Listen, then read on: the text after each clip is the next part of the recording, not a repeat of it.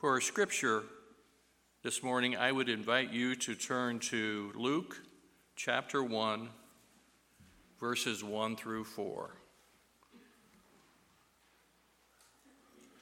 Luke chapter 1, verses 1 through 4. Many have undertaken to draw up an account of the things that have been fulfilled among us, just as they were handed down to us by those who from the first were eyewitnesses and servants of the word. With this in mind, since I myself have carefully investigated everything from the beginning, I too decided to write an orderly account for you, most excellent Theophilus, so that you may know the certainty of the things you have been taught.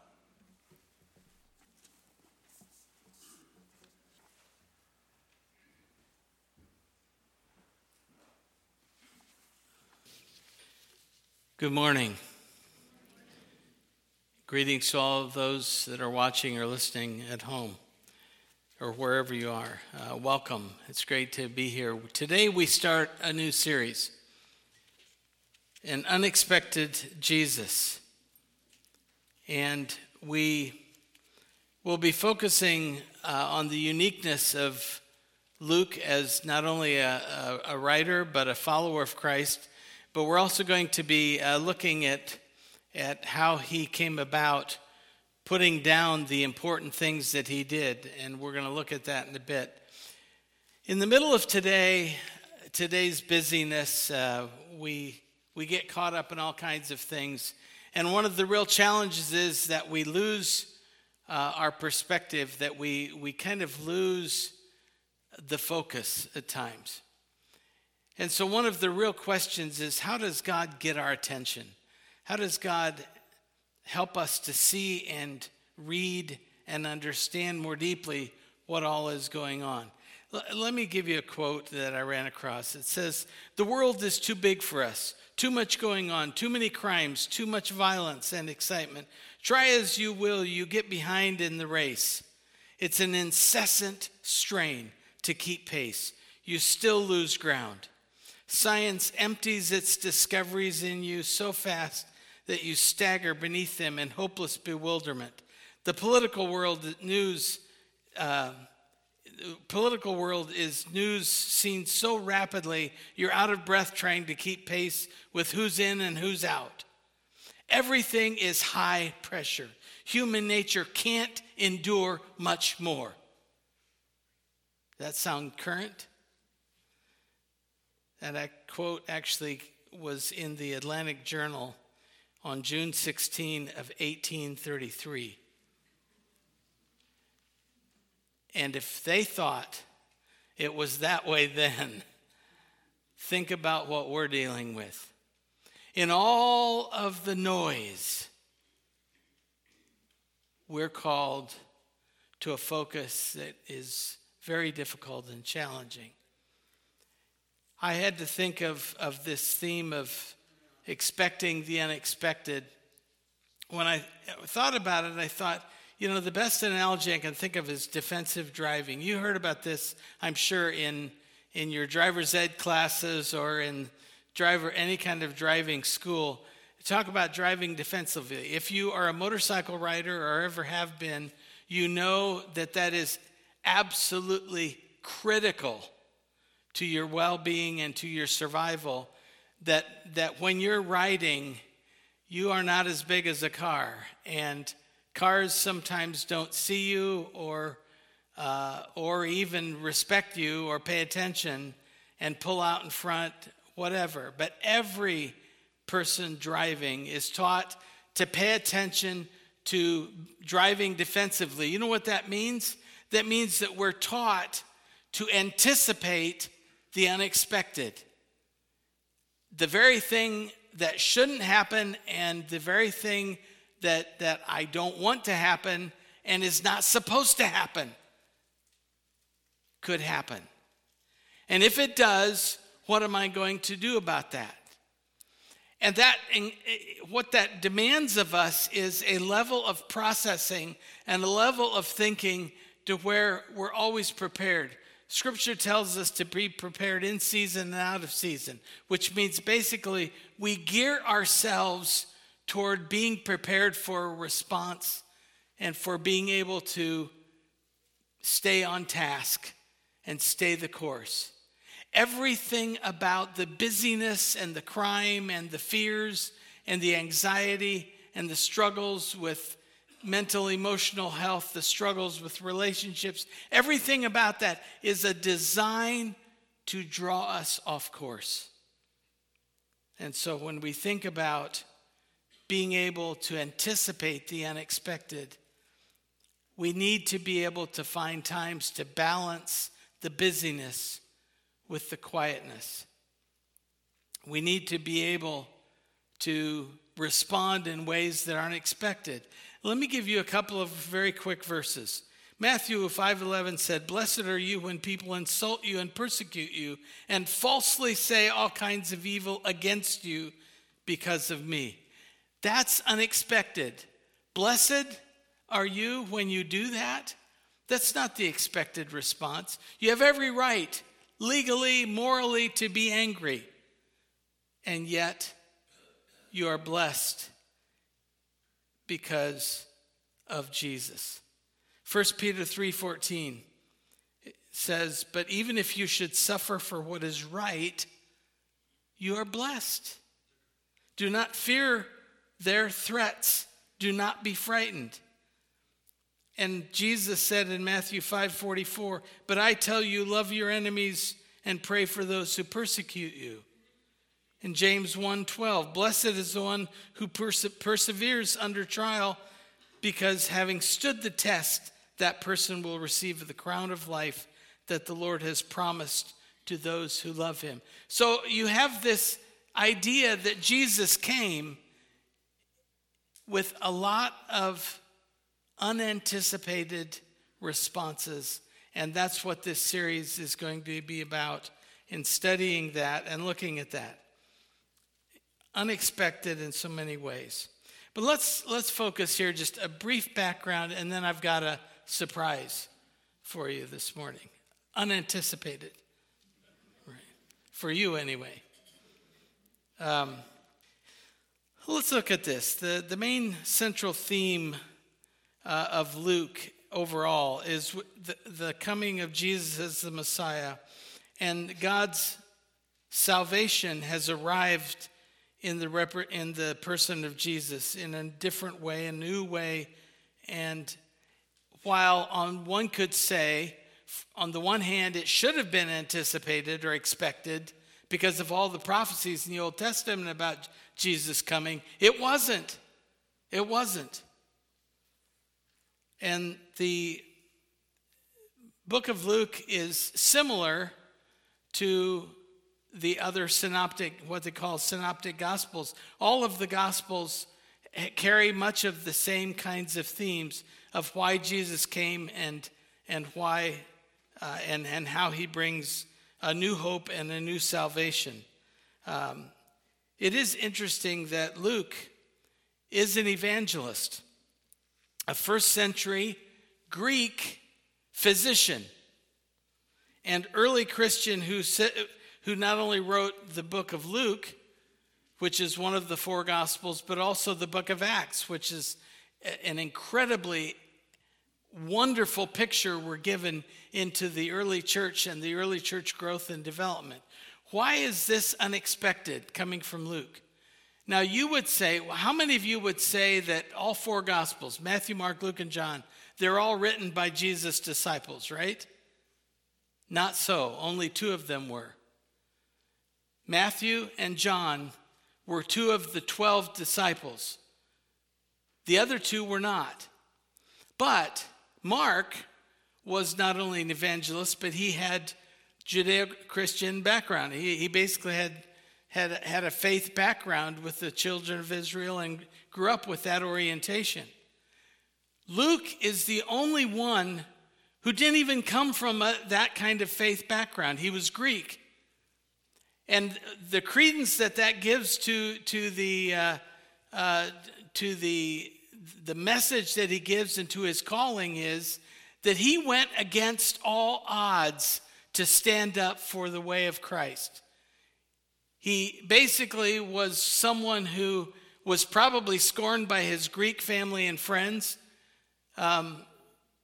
He went against the grain in standing up for the gospel call. He became an evangelist, and he became someone who saw it as his mission to write these things down, to make an account of not only what he saw, but also what was reported to him by those who saw it. So there was a relationship with the disciples in some way or another in which he was giving credit to the accuracy of the accounts that he was writing. And so a very unexpected kind of an authority is the role that Luke played. The other thing that we would say that is significant is not only that he wrote the book of Luke and the book of Acts, but Luke is a unique gospel. Why? A couple of things. It's unique in its perspective because it goes beyond the narrating of the ministry of Jesus and widens a perspective to the overall historical purpose and place of the church within it. In other words, he's writing about something that the other gospels don't focus on so much, which is the growth of the church and the purpose of the church and the way the church was exploding and having an impact on its culture, on its politics, on its lifestyle, on its community, on the call of people to live like Jesus lived. The other aspect that is distinctly different about Luke is that Luke emphasizes more than any of the other three gospels. He mentions the special groups of people and individuals that Jesus focused on in his ministry. Who would that mean? The despised ones. The ones that the rest of society looked down on or writes them off or shoves them to the side. That is unexpected. Jesus should be coming to the powerful people, the influential people. And Jesus went to the tax collector's house. He met the woman at the well. He ministered to the least likely people. That is an unexpected call for the one who is the Son of God, the Messiah. And there's something powerful that Luke saw in that calling. The despised ones, the Samaritans, a hated group among the Jews. And Jesus took care to minister to them and recognize them and basically treat them as human beings. To women and children, he gave an emphasis more than any of the other gospels. There are actually 10 women mentioned in the book of Luke that are not mentioned in any other gospel place. Significant?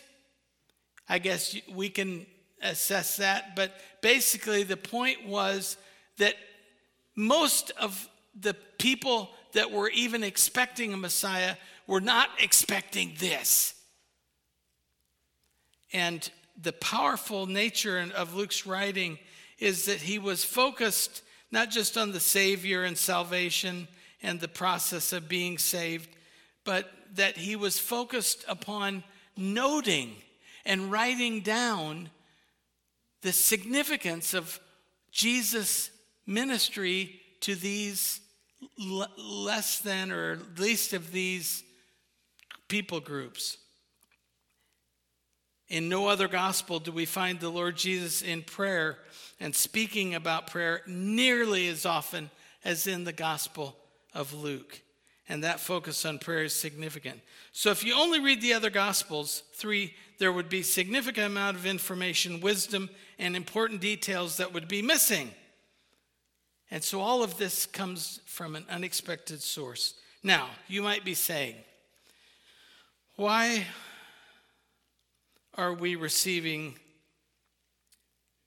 this message related to remembering and related to our faith? How is it applicable? Next week, you will have a binder in your mailboxes. I gave you a sneak preview last week. Next week it will be in there. You can use it to make notes. You can use it as a personal journal. You can use it however you want. But it goes with this series in this way. If we want to grow in our faith, we need to commit a balance of time to be able to meditate on and reflect on what God is doing in the world and what God is doing in our lives and what God is calling us to and what God means, what he means by what he says in his word and what he's saying to us as we spend time in prayer, and for us to focus on those things. So that is why this is such an important thing. Notice, let's go back to the passage at the beginning of Luke. And I want to just draw a couple of notes to this. In verse 1, Luke says, many have undertaken to draw up an account of these things. So what he's saying is, it's important to make an account of these things. And in verse 2, just as they were handed down to us from those who were the first eyewitnesses and servants of the word. What is he saying here? He's saying, pay attention, note, write down. And we'll get to that in a little later on. But how do we spend time processing? I find it interesting that we can watch the same TV show, movie, whatever it is. Maybe some of you have gone to the theater and watched the new release of the old movie Jaws, which leaves you never wanting to go into the water ever again, even your bathtub. It's a bit has a bit of scariness to it.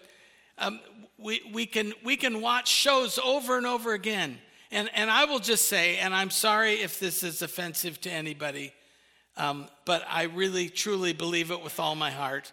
If you have seen one episode of what is it called, The Bold and the Beautiful, or the Restless, or whatever any of those, I can't even remember the names, thank good Lord, I don't. But all of those shows have been on for 30, 40 years. If you've seen one, you've seen them all. They're the same thing, same plot, same everything. And what you'll leave at the end of every show is knowing that the next show is going to pick up and do the same thing all over again.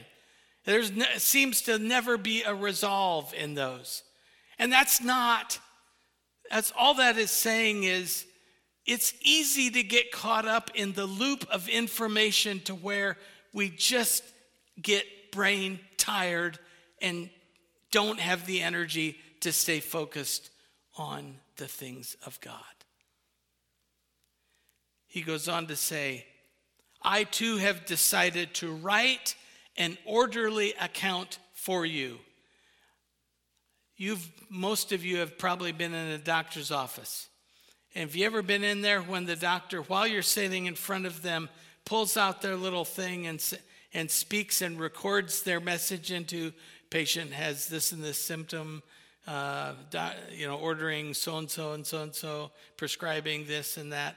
They make a record of everything. Doctors pay attention to details, and they should.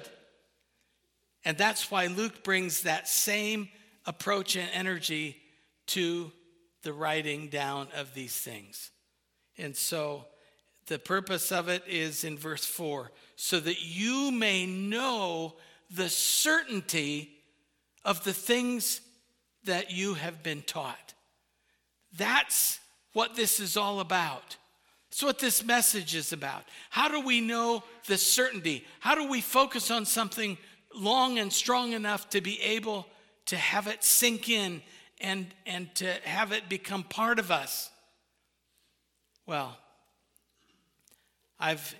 we've enlisted some help this morning to talk, have them share their perspectives. I want to invite Ken and Susan to come up. Ken and Susan Yoder. And they're going to share some of the ways that they work at that and the ways that they allow the Word of God to linger and melt in and take root and grow, etc.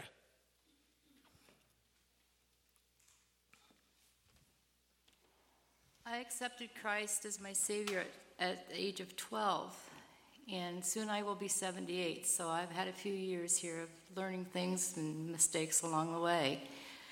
One thing is that after I became a Christian, I started reading my Bible, but I had struggles. Being a new Christian, you do have struggles in learning and processing. But it seemed like as the years went on, I still was having those same struggles in studying the Word. And finally, in desperation, one day I was just so upset with myself that I just earnestly prayed to God, whatever it is that's blocking my way from understanding the Scriptures, learning what you have for me, please take that blockage or whatever it is away. And thank God it did. He did take it away. Since then, I've been reading the Bible through each year. And, sorry, I'm a little nervous. But anyway, one of the amazing things is each year when I read those same scriptures again, there's new things open to me.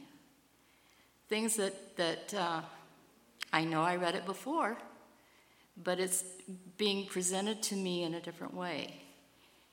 Ken and I have a practice. After breakfast, we go and take our cup of coffee, sit in the living room, and we read the same scripture for the day. Then we sit and discuss it sometimes if it's, we've gotten a new insight to it.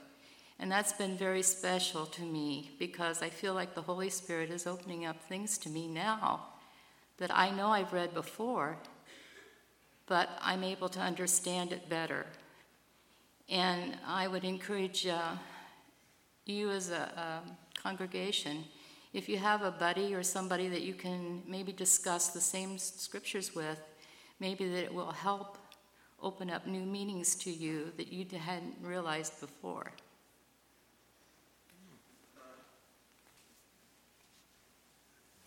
Susan starts reading her scripture first while I make the coffee, and then I bring coffee in, and so I started reading, and these are the first 5 verses I read this morning. But mark this, there will be terrible times.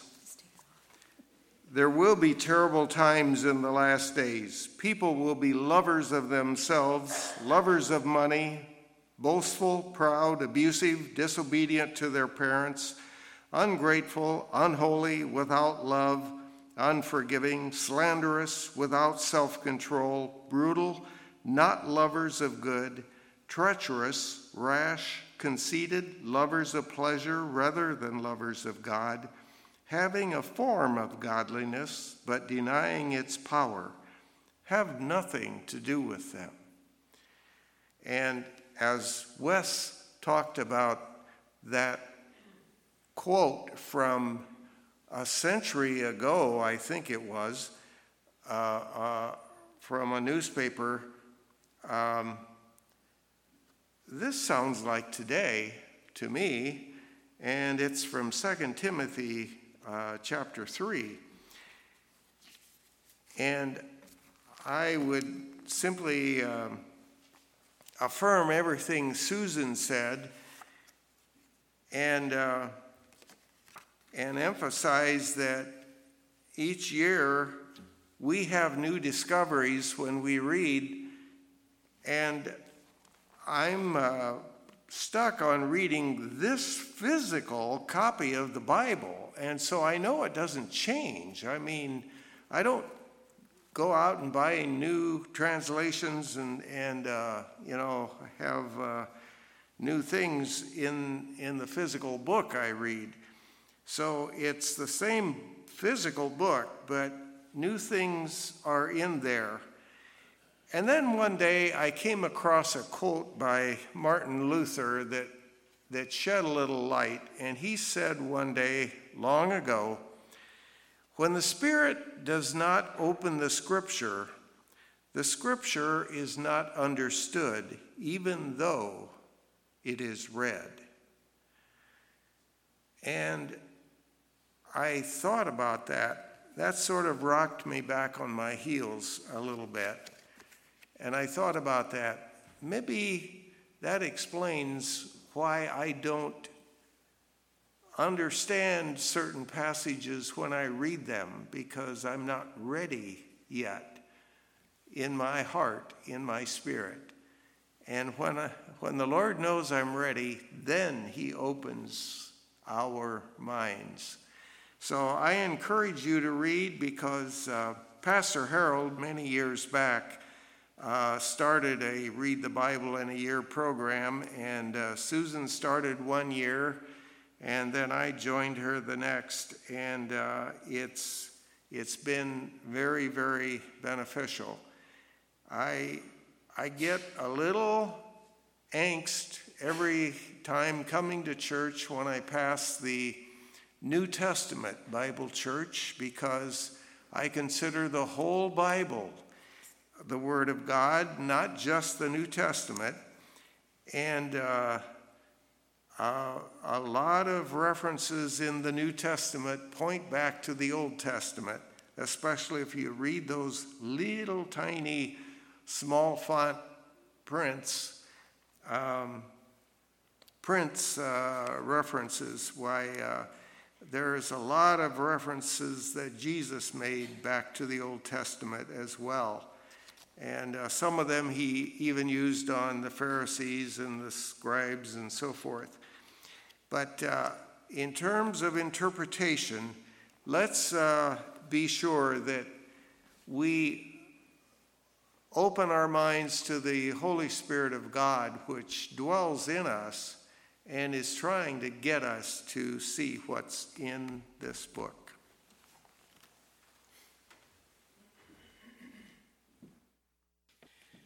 And one more, Ryan Gingrich, come on up, share his perspective on some of these same things in terms of reflecting on the Word, and give us some more insight. Good morning.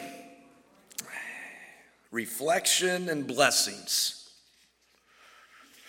As I thought about this topic, it came to me, the older we get, the more we get to reflect, don't we?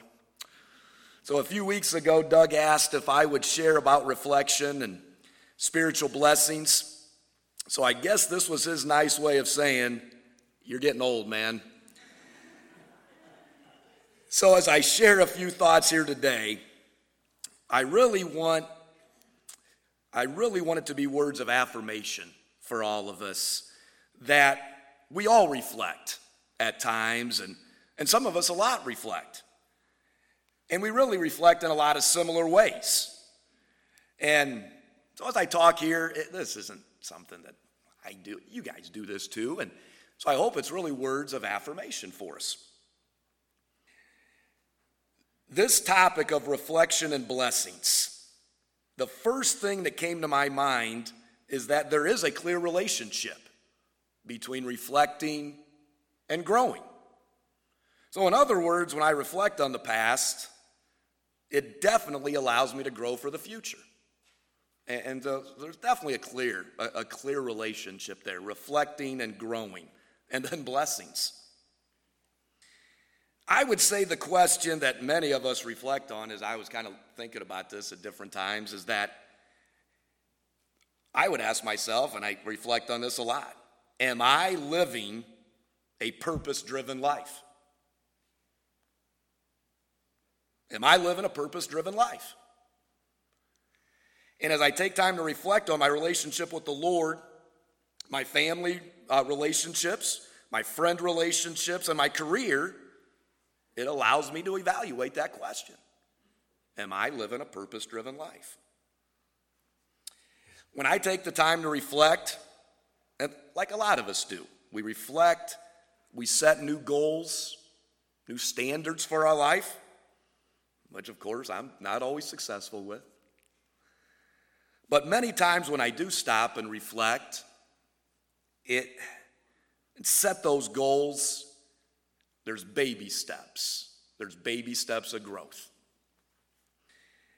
And that reflection, that growth really came from reflection. So I got a little simple message, little story about a little simple message that I reflect on a lot. He doesn't know I'm going to say this, but he's out there in the congregation here.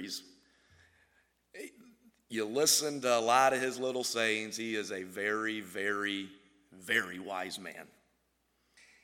And so Art Martin made a comment a few years ago to our Sunday school class that I reflect on quite often. And like I said, he has no idea I'm going to say this, but I did take a look, and I see that Art's back there today, so I'm glad he can hear this. Let him know that what an impact he had on me. It was such a simple yet powerful statement. He said, life is about relationships and choices. The relationships and choices we make. And over the years, as I've reflected on that statement, it really started to become a part of my spiritual thought process. Do I choose to follow Jesus today? What is my relationship with Jesus today? And you do this. I realize when I choose Jesus daily and build a daily relationship with Jesus, that impacts me in all of my other relationships, my thoughts. Everything I do is because of that. And so I guess what I'm saying is, when I reflect on these words, relationships and choices, it helps me grow and have a purpose-driven life. A few other examples I would like to share about reflection and how it has allowed Jesus to bless me and my family. I do reflect a lot on inspirational quotes. I reflect a lot on concepts that I learned from my coaches. Chrissy and I, we try to read a devotional every morning. Not always perfect at that, but definitely when we get in a routine, we're much better at it. And we reflect a lot together after what we read a little bit there before we leave for the day. And remember, like I said, I guess before I say this, is that these are words of affirmation about reflection, that we all reflect. And to me, reflection doesn't have to be complicated.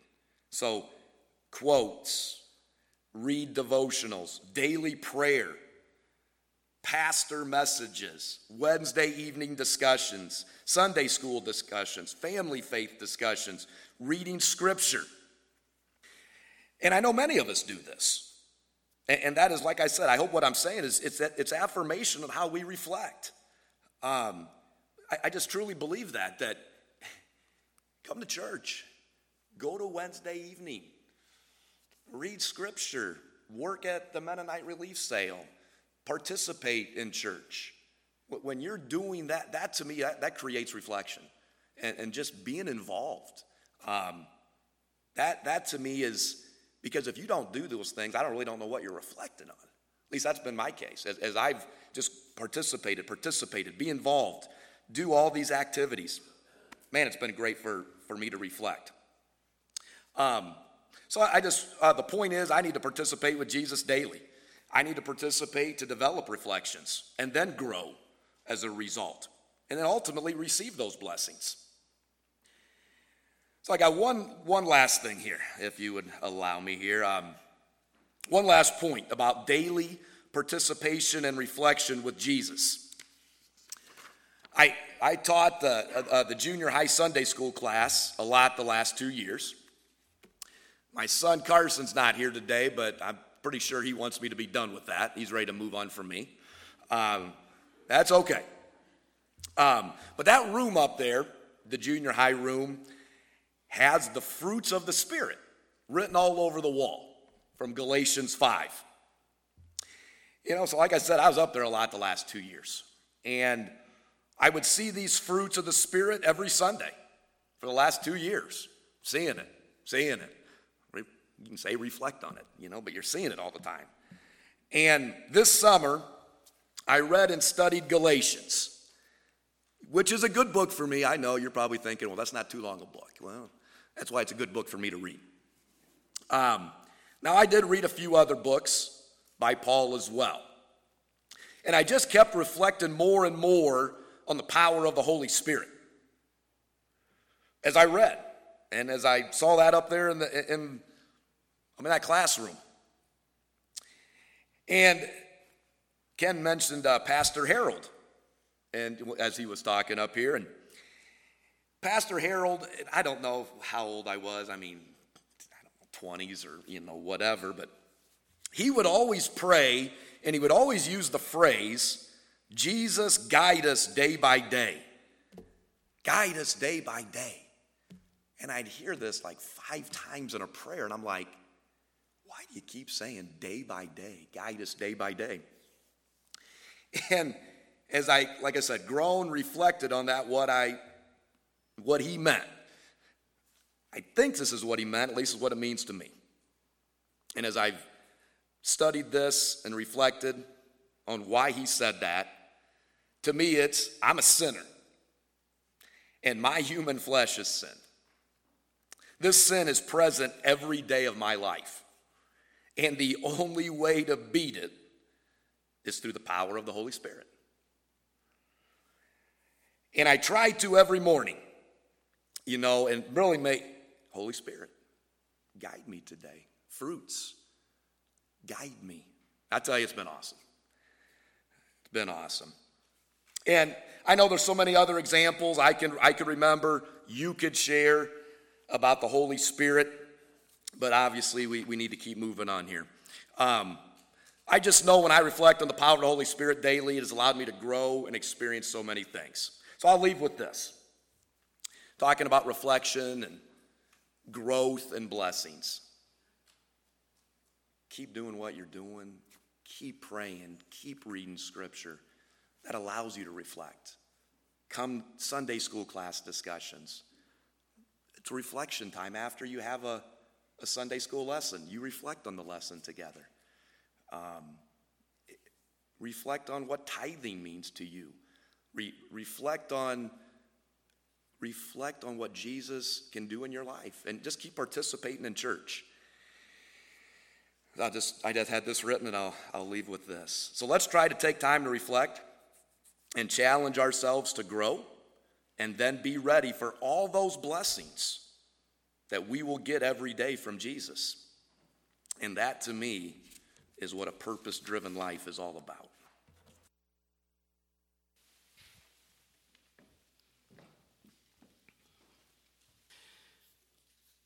Thank you so much for the encouragement and the reflections and challenge to us. Very clearly a challenge of how to allow God to get our attention. In the midst of everything going on and all of the things, how do we stay focused?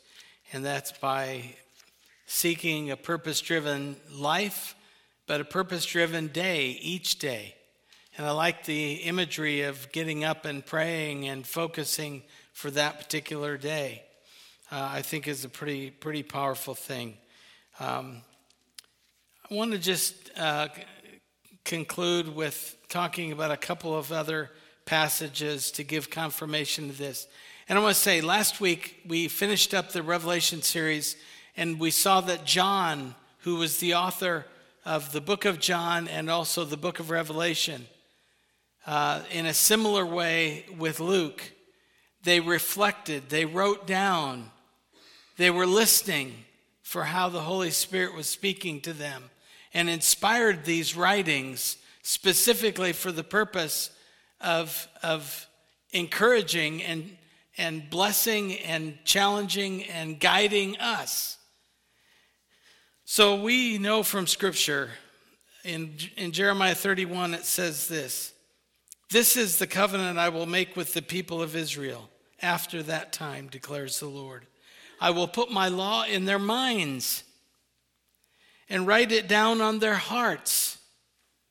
I will be their God, and they will be my people." So we need to put the Word of God and put the Word of the Holy Spirit in our minds.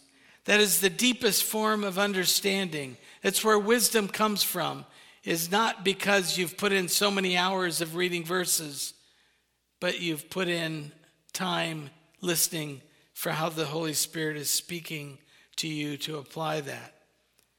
We know from the writings of Paul that the minds were an important thing.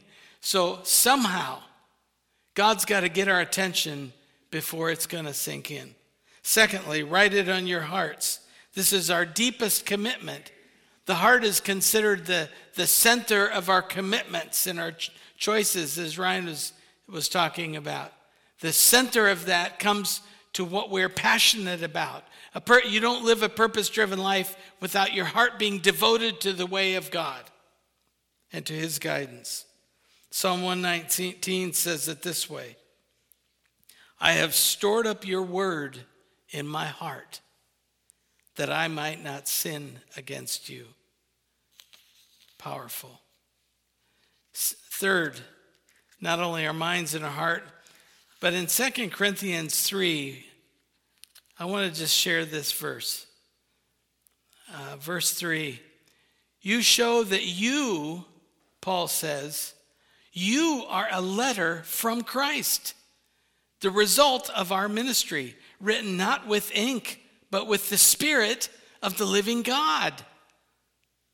Not on tablets of stone, but on tablets of human hearts.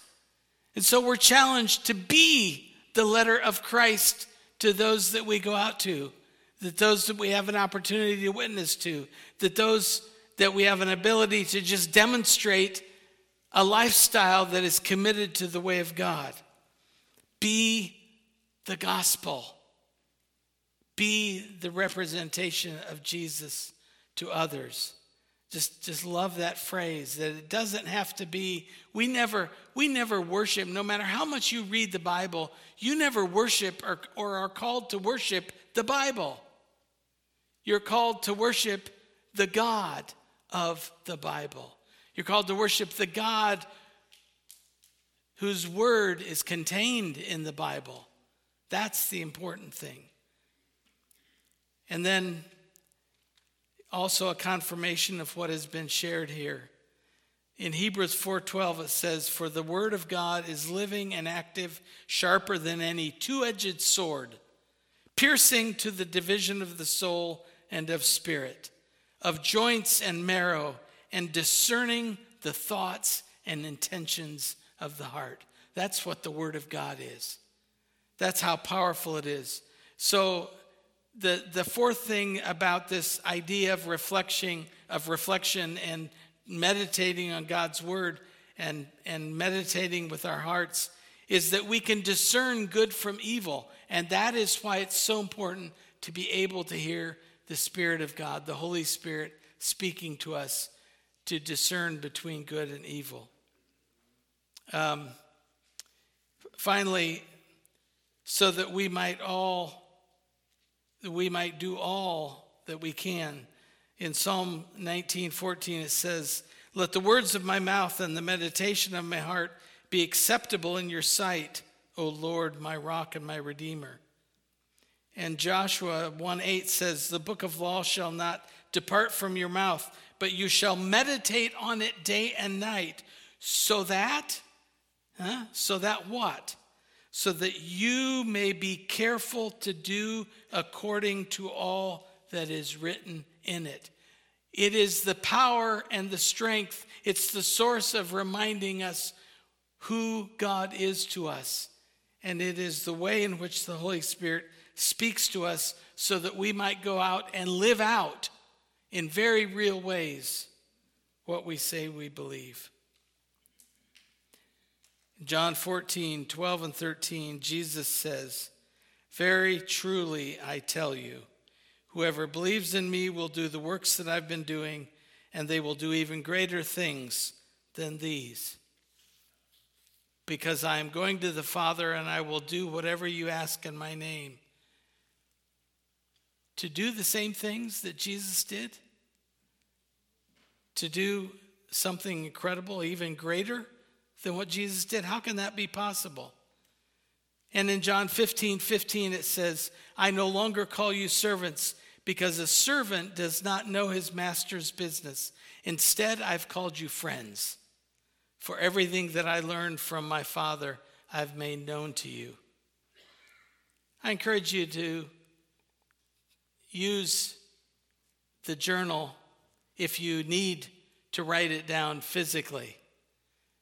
But even more, may it be a reminder to you to write these things down on your heart, on your mind. There was a recent survey in Discipleship Journal magazine where the readers reported their greatest spiritual challenges. There were 9. Materialism, in this order. Number 1, materialism, pride, self-centeredness, laziness, anger and bitterness. Were both tied together. Sexual lust, envy, gluttony, and lying. The survey respondents noted that temptations seemed more potent when they neglected their time with God and when tired physically. So we're called to not neglect our time with God, to meditate deeply, to utilize the concept of a Sabbath, that whether you're camping or whether you're at home in your living room, whether you're up at the table in the morning, whether it's a late night reflection, whether you're kneeling by the bed, we're called to make sure that we're spending that time to refocus and to regenerate the living Word of God within our lives. And I just want to encourage us this morning that in this series, if we are focused and meditate and reflect, there will be incredibly unexpected things that prompt us. There will be unexpected things we'll be called to do. Unexpected acts of kindness and love that we find ourselves doing because we feel that prompt of the Holy Spirit. There will be unexpected joy, unexpected peace, unexpected things because we are allowing the Word of God to be written on the tablets of our hearts. God has been faithful to us. Great is God's faithfulness. I invite Rolene to come up, lead us as we sing this affirmation. God's faithfulness is with us. He will never leave us or forsake us, and He will encourage us and be with us always.